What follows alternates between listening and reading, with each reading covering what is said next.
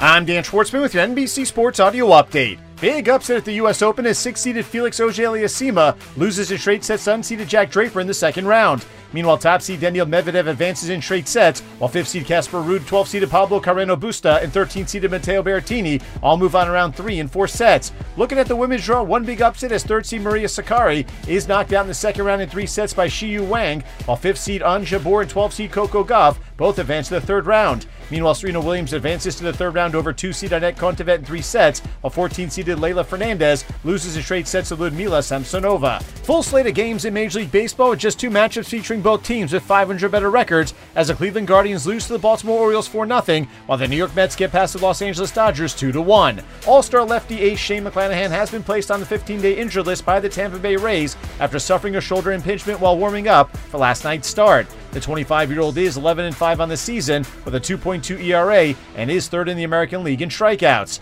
Elsewhere, Chicago White Sox manager Tony La Russa has been ruled out indefinitely while dealing with an unspecified medical condition. Bench coach Miguel Cairo will be taken over on an interim basis. The Chicago Sky even up their best-of-5 WNBA playoff semifinal series with the Connecticut Sun at a game apiece with an 85-77 win at home, while the Las Vegas Aces outlast the Seattle Storm 78-73, with the series now tied at 1 game all. The Philadelphia Eagles have traded wide receiver Jalen Reagor to the Minnesota Vikings for a 7th-round draft pick next year and a 4th-round pick in 2024 that could downgrade to a 5th-rounder depending on certain statistical milestones. In 2 seasons, the 2020 first-round pick has caught only 65 passes for 695 yards and 3 touchdowns. Elsewhere, the Chicago Bears have brought in offensive lineman Alex Leatherwood, who was cut by the Las Vegas Raiders after being a first-round pick just last year, while the LA Chargers have brought in free agent running back Sony Michel, who was released by the Miami Dolphins. NBA center Montrezl Harrell has had his felony marijuana charge reduced to a misdemeanor, meaning the free agent will have the charge expunged from his record if he stays out of trouble for 12 months.